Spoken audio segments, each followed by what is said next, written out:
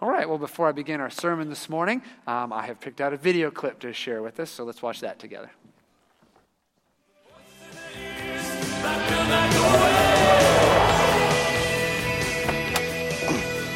Good morning, Jim. Jim, hold on a second. We need to talk. Get away from me. Okay, no, I Get think away you're really from me. going to want to hear Get this, Jim. away Trust me. I only want 5 minutes. Yeah, I want a date with Bo Derek. We all want things. This isn't a laughing matter, Jim. This is serious, okay? I really got something here, I'm telling you. Hey, morning, Chief. Morning. Morning, Murray. I now believe there was and may very well still be a Russian spy presence in Hawkins. Russian spies. Sorry, Murray. Are the Russian spies in cahoots with the aliens? Or how do they fit in here? Because I'm confused. I'm talking multiple reports now. Multiple reports, okay, of a Russian child in Hawkins. A child? What are you talking about, a child? A girl who may have psionic abilities. Psionic. Psychic. Hey, Chief, what about that girl that made that kid pee himself? It's a prank. What girl? It wasn't a prank. Kid comes in. You got 5 minutes, not a second more. I talked to a Big Buy ex-employee who said some little girl shattered the door with her mind. I heard that story. Did you hear the one about the fat man with the beard who climbs down chimneys? Then last month, a coworker of Ted Wheeler's claims some Russian girl with a shaved head was hiding in his basement. Ted now denies this. Oh, wow. That's a surprise. But it connects. Enlighten me. This girl, she's some kind of a Russian weapon, right? Barbara, she sees this girl, tries to help her perhaps, but before she can, the Russians find them, take them. Wait. You're telling me that Barbara Holland was kidnapped by Russian spies? Kidnapped, killed. Killed? Don't you get it, Jim? No. This has potentially international implications. I'm talking a full-on Russian invasion right here in Hawkins. Give me proof of this girl. I mean, has anybody seen her, recently? No, but these are separate sources. Sorry. Okay. Hello? Merrill called. Wants you to check out his pumpkins. Says they've been contaminated by his vengeful neighbor, Eugene. You're welcome. God, I'm sorry. I really hate to do this, but I gotta run. It's an emergency. You gave me 5 minutes. Yeah, listen, you know what? I liked your alien theory a lot better. And you want my advice? Why don't you stop bleeding those people dry and go home? All right? Look, I am not bleeding anyone. Listen to me. Try. Go home. Conspiracy theories, right? Nothing gives us as much energy as a good conspiracy theory. And some conspiracy theories people get quite passionate about, right? Like fake moon landings and guarding the secret that the earth is actually flat, or earthquake and weather control machines that may have inflicted this blizzard on us to depress our economy or some other nefarious purpose. The amount of planning and coordination and maintenance it would take to keep secrets of this magnitude is staggering. If any of these conspiracy theories are true, then there are truly some wicked people in this world. Wicked and very powerful. And yet, once in a while, we learn that one of these conspiracy theories is true. During the 90s, they declassified documents verifying that the government did expose people to radiation in the 1940s just to test its effects on the human body. In the late 70s and early 80s, we now know that pharmaceutical companies did know their medications were HIV contaminated and sold them in third world countries where the risks of lawsuits would be much lower.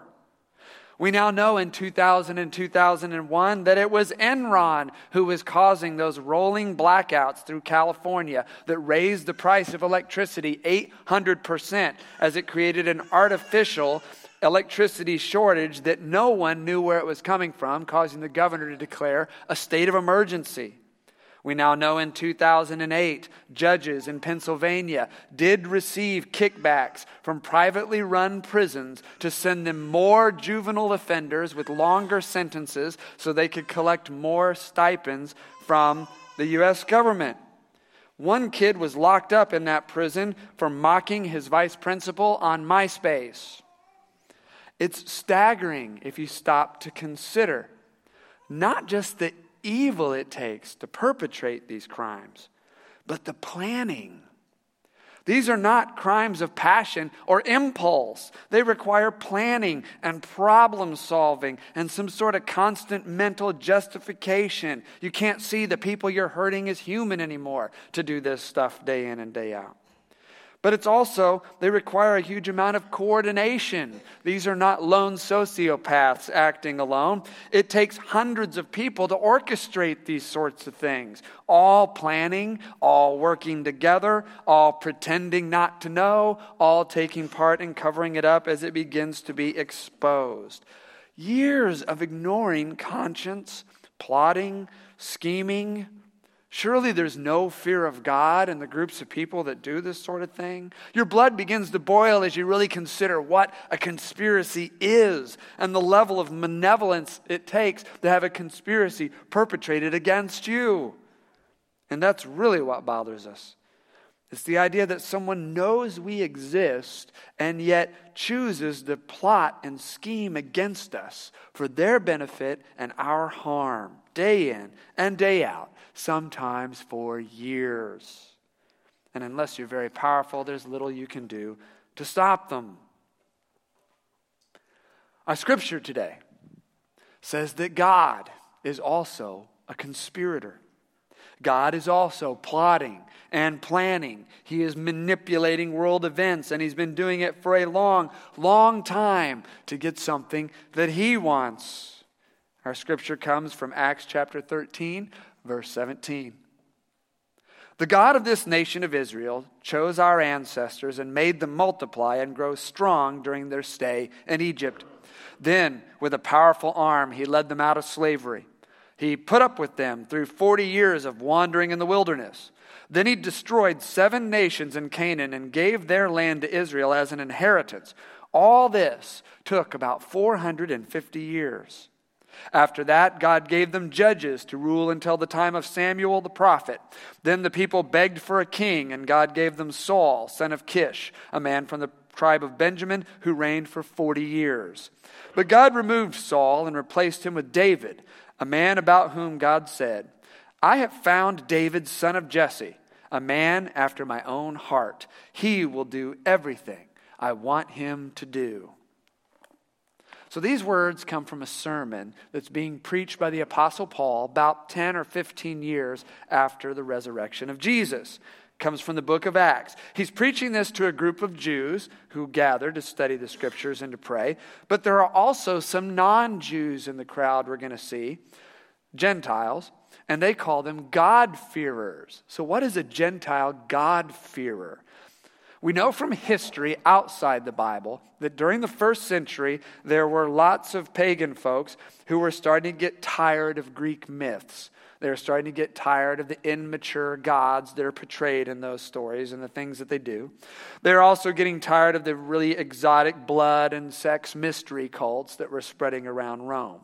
So these folks were being drawn to the God of the Bible, and they began showing up to synagogue. They were drawn by basically 3 things: his law and his love and his logic, which they valued very highly as Greek philosophy was really coming into its own. So they were showing up to synagogue on Friday night along with all the Jews. So on this day, Paul lays out 1,400 years of God's conspiracy in about 8 verses. He says, first, God started by causing a tribe of slaves in Egypt to grow huge in number. Then he rescued them from slavery. Paul says they were a messed up people. They worshipped idols and did sorts of other strange things, but God had chosen them to be part of his conspiracy, so he put up with them in the desert. Then it says he gave them a land of their own, helping these wandering nomads defeat 7 other tribes to claim the promised land. All of that, he says, took 450 years of planning and patience. Then he gives them judges to rule, and then a king named Saul, and then a king named David. Now David, it says, is extra special because God made a promise to David that says, I will give you a kingdom that will never end. And that promise had troubled Jews ever since. All the Jews in Paul's crowd would perk up when he started talking about David because they know that God gave him that promise, yet David's reign did end. In fact, David's descendants only lasted on the throne for 19 generations. And half of them were really kind of bad kings. So for 900 years, they've been puzzling over this promise God gave to David. What's it mean? But they've never forgotten it because it's in their belief system that if God makes a promise, he keeps it. So they have prayers that they pray every week in synagogue on Friday night in the Psalms to remember God's promise of a king forever. Things like Psalm 89. They would probably sing this. Lord, where is your unfailing love? You promised it to David with a faithful pledge. They also had prophets who would write about this and remind them of the promise. The prophet Isaiah wrote this about 500 years before the sermon we're reading. It says, come to me with your ears wide open. Listen and you will find life. I will make an everlasting covenant with you. I will give you all the unfailing love I promised to David. And some of the promises they saw going toward David went beyond just having a line of kings, but actually went to eternal life, like Psalm 16. For you will not leave my soul among the dead or allow your Holy One to rot in the grave. You will show me the way of life, granting me the joy of your presence and the pleasure of living with you forever. So Paul stands up on a Friday night to this group of folks who have come to study the Old Testament and pray the old prayers, and he says to them, it's all happened. Verse 23. And it is one of King David's descendants, Jesus, who is God's promised Savior of Israel. Before he came, John the Baptist preached that all people of Israel need to repent of their sins and turn to God and be baptized. As John was finishing his ministry, he asked, do you think I am the Messiah? No, I am not. But he is coming soon, and I'm not even worthy to be his slave and untie the sandals of his feet. So Paul talks to them about Jesus, that he is the fulfillment of God's promise to David.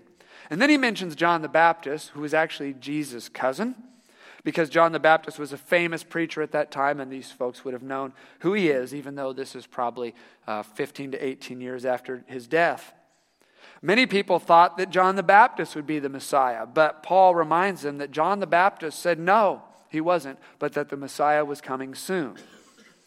The problem is that Jesus was crucified. He was hung on a cross. So that's very troubling. How can that be? And Paul tells them that even that was fulfilling the Scriptures. Verse 26. Brothers, you sons of Abraham, and also you God-fearing Gentiles. This message of salvation has been sent to us. The people in Jerusalem and their leaders did not recognize Jesus as the one the prophets had spoken about. Instead, they condemned him. And in doing this, they fulfilled the prophet's words that are read every Sabbath. They found no legal reason to execute him, but they asked Pilate to have him killed anyway. When they had done all that the prophecies said about him, they took him down from the cross and placed him in a tomb. Paul says it's no secret that the Messiah would suffer, that the Messiah would meet all sorts of hardship and be betrayed and even crucified. He said, you read about this and pray about this every Friday night in synagogue when you pray things like Psalm 69. Verse 4 says, those who hate me without cause outnumber the hairs of my head. Many enemies try to destroy me with lies, demanding that I give back what I didn't steal. Later in verse 19, it says, you know of my shame, scorn, and disgrace. You see all that my enemies are doing. Their insults have broken my heart. I am in despair. If only one person would show me some pity. If only one would turn and comfort me. But instead, they give me poison for food. They offer me sour wine for my thirst. Read the whole of Psalm 69 sometimes, and you'll see that God had already told them the Messiah will come in suffering. Right down even to being offered sour wine to drink. Paul tells them the prophets told you this day would come. When you read Isaiah 53 in the synagogue, it tells you these things. Verse 5 of Isaiah 53 says, but he was pierced for our rebellion, crushed for our sins. He was beaten so we could be whole. He was whipped so we could be healed. Verse 12 said, I will give him the honors of a victorious soldier because he exposed himself to death. He was counted among the rebels. He bore the sins of many and interceded for rebels. Isaiah 53 is a fascinating chapter of the Bible. We don't have time to read the whole thing here today, but you should read it soon before winter's over. I wrote here, wait for a cold or snowy day. I didn't, well, you got it. Here it is. The Lord is speaking. Wait for a cold and snowy day. Sit in front of a window and make a time to pray, and then pray this. God, amaze me with what you have done. And then open up and read Isaiah 53. Write that down or peck that into your phone. Now, as you read it, realize that this was written 500 years before Jesus was born. And be amazed at what God has done. Suddenly we realize Paul's not standing up here giving a history lesson of ancient Israel. Paul is exposing God's conspiracy of love. In the same way human conspiracies fill us with dread, how can people plan so meticulously and use their power to harm us? God's conspiracy ought to fill us with an equal amount of joy. How can someone plan so long to love us and arrange history and nations to save us? How can a power so awesome it can create a universe care about you and me? Plan for us, arrange things so that we hear the good news at just the right time in our life. Paul finishes this way. But God raised him from the dead, and over a period of many days he appeared to those who had gone with him from Galilee to Jerusalem. They are now his witnesses to the people of Israel. And now we are here to bring you this good news. The promise that was made for our ancestors, the promise that was made to our ancestors, and God has now fulfilled it for us, their descendants, by raising Jesus. This is what the second Psalm says about Jesus. You are my son. Today I have become your father.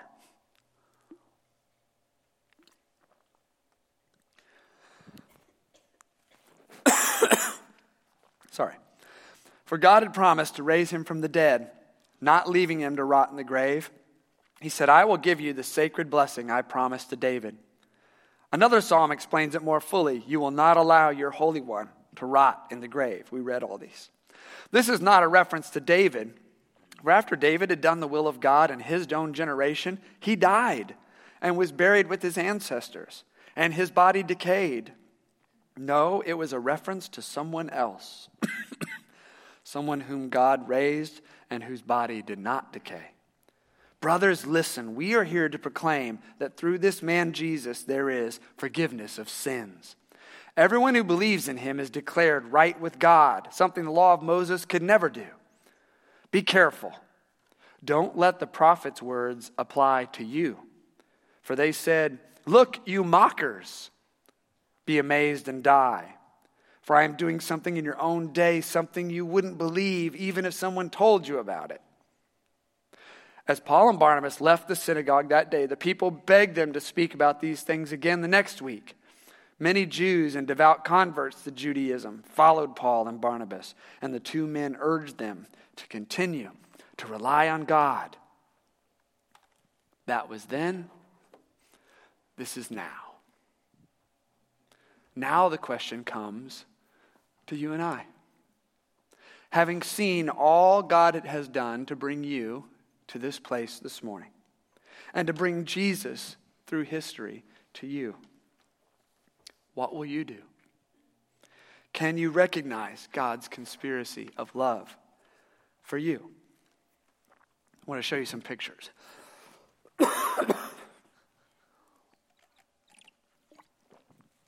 This is my son's bedroom now, but originally this was my daughter's nursery. So it has a kind of a forest theme. It took my wife and I months to put all that together.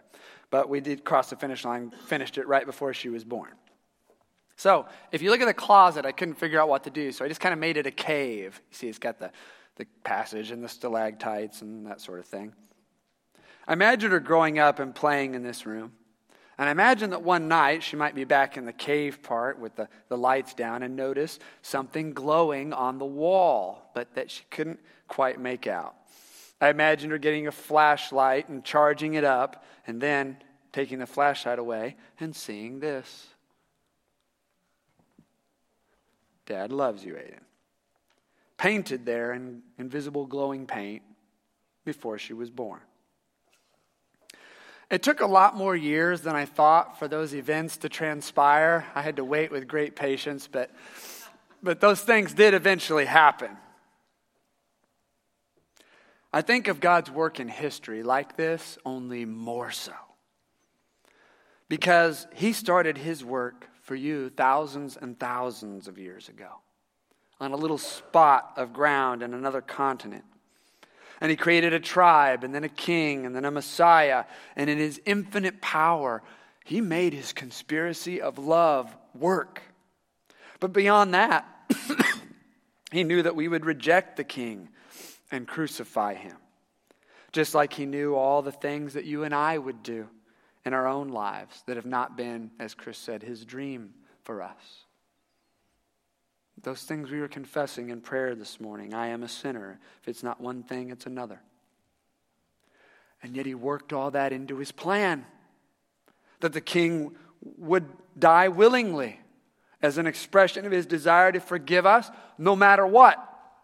And his power to defeat all evil in the world. And his conspiracy of love is at work for us. And then God does the impossible.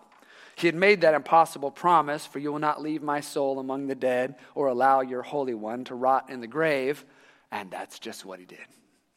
He raises Jesus from the dead.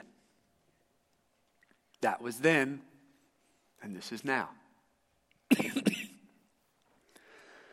You may be in a cave this morning. A shame you think you can never be forgiven of or forgive yourself for. Or a debt you fear you'll never be out from under. Maybe a lost relationship that hurts so bad or just has you hollowed out and numb. A mess. A dark, dark cave. But there is a light on the wall in that cave. And if you focus on it and charge it up, it says you can get out of here. I knew you'd be stuck here, you know. I've already been down here in the cave of death. And I can show you the way out. Just as we sang today, you chased us into the dark. It says, go this way, and there is an arrow, and it points to Jesus Christ. And it takes you to a prayer. A prayer where you pray, God, I know I got myself into this cave trying to do it my way. I want out now. I repent of my way. I'm ready for your way. Father, I hear that you have forgiven me, that you paid for all my sins with the blood of Jesus Christ on the cross. If you have done that for me, then I accept it. And I will follow you. I will follow none but thee. Help me get out of here. Amen. When you pray a prayer like that, you are then a follower of Christ Jesus. And you join then his conspiracy of love, working for the good of everyone you know and love, because you know some other folks in the cave. And you begin to follow him. And some of his ways are not new to you. You just haven't picked them up for a while. And some of his ways are completely new. You'll have to learn them as you go. I've been at this for 20 years now. And I still learned amazing things about following Jesus Christ just last week. And every step we take, there's a new truth and more peace and something still more amazing about God. And you can take that journey also. Because after the prayer comes the journey. And you will find as you're on this journey that God did not just arrange history around Jesus, He arranged the circumstances of your life around you to bring you together. Maybe you already see that in how you've come to be here. Maybe how you came to be here on this morning in particular, when it would be so much easier to have stayed home. Do you see the fingerprint of God already in bringing you to this place for this message? Amen.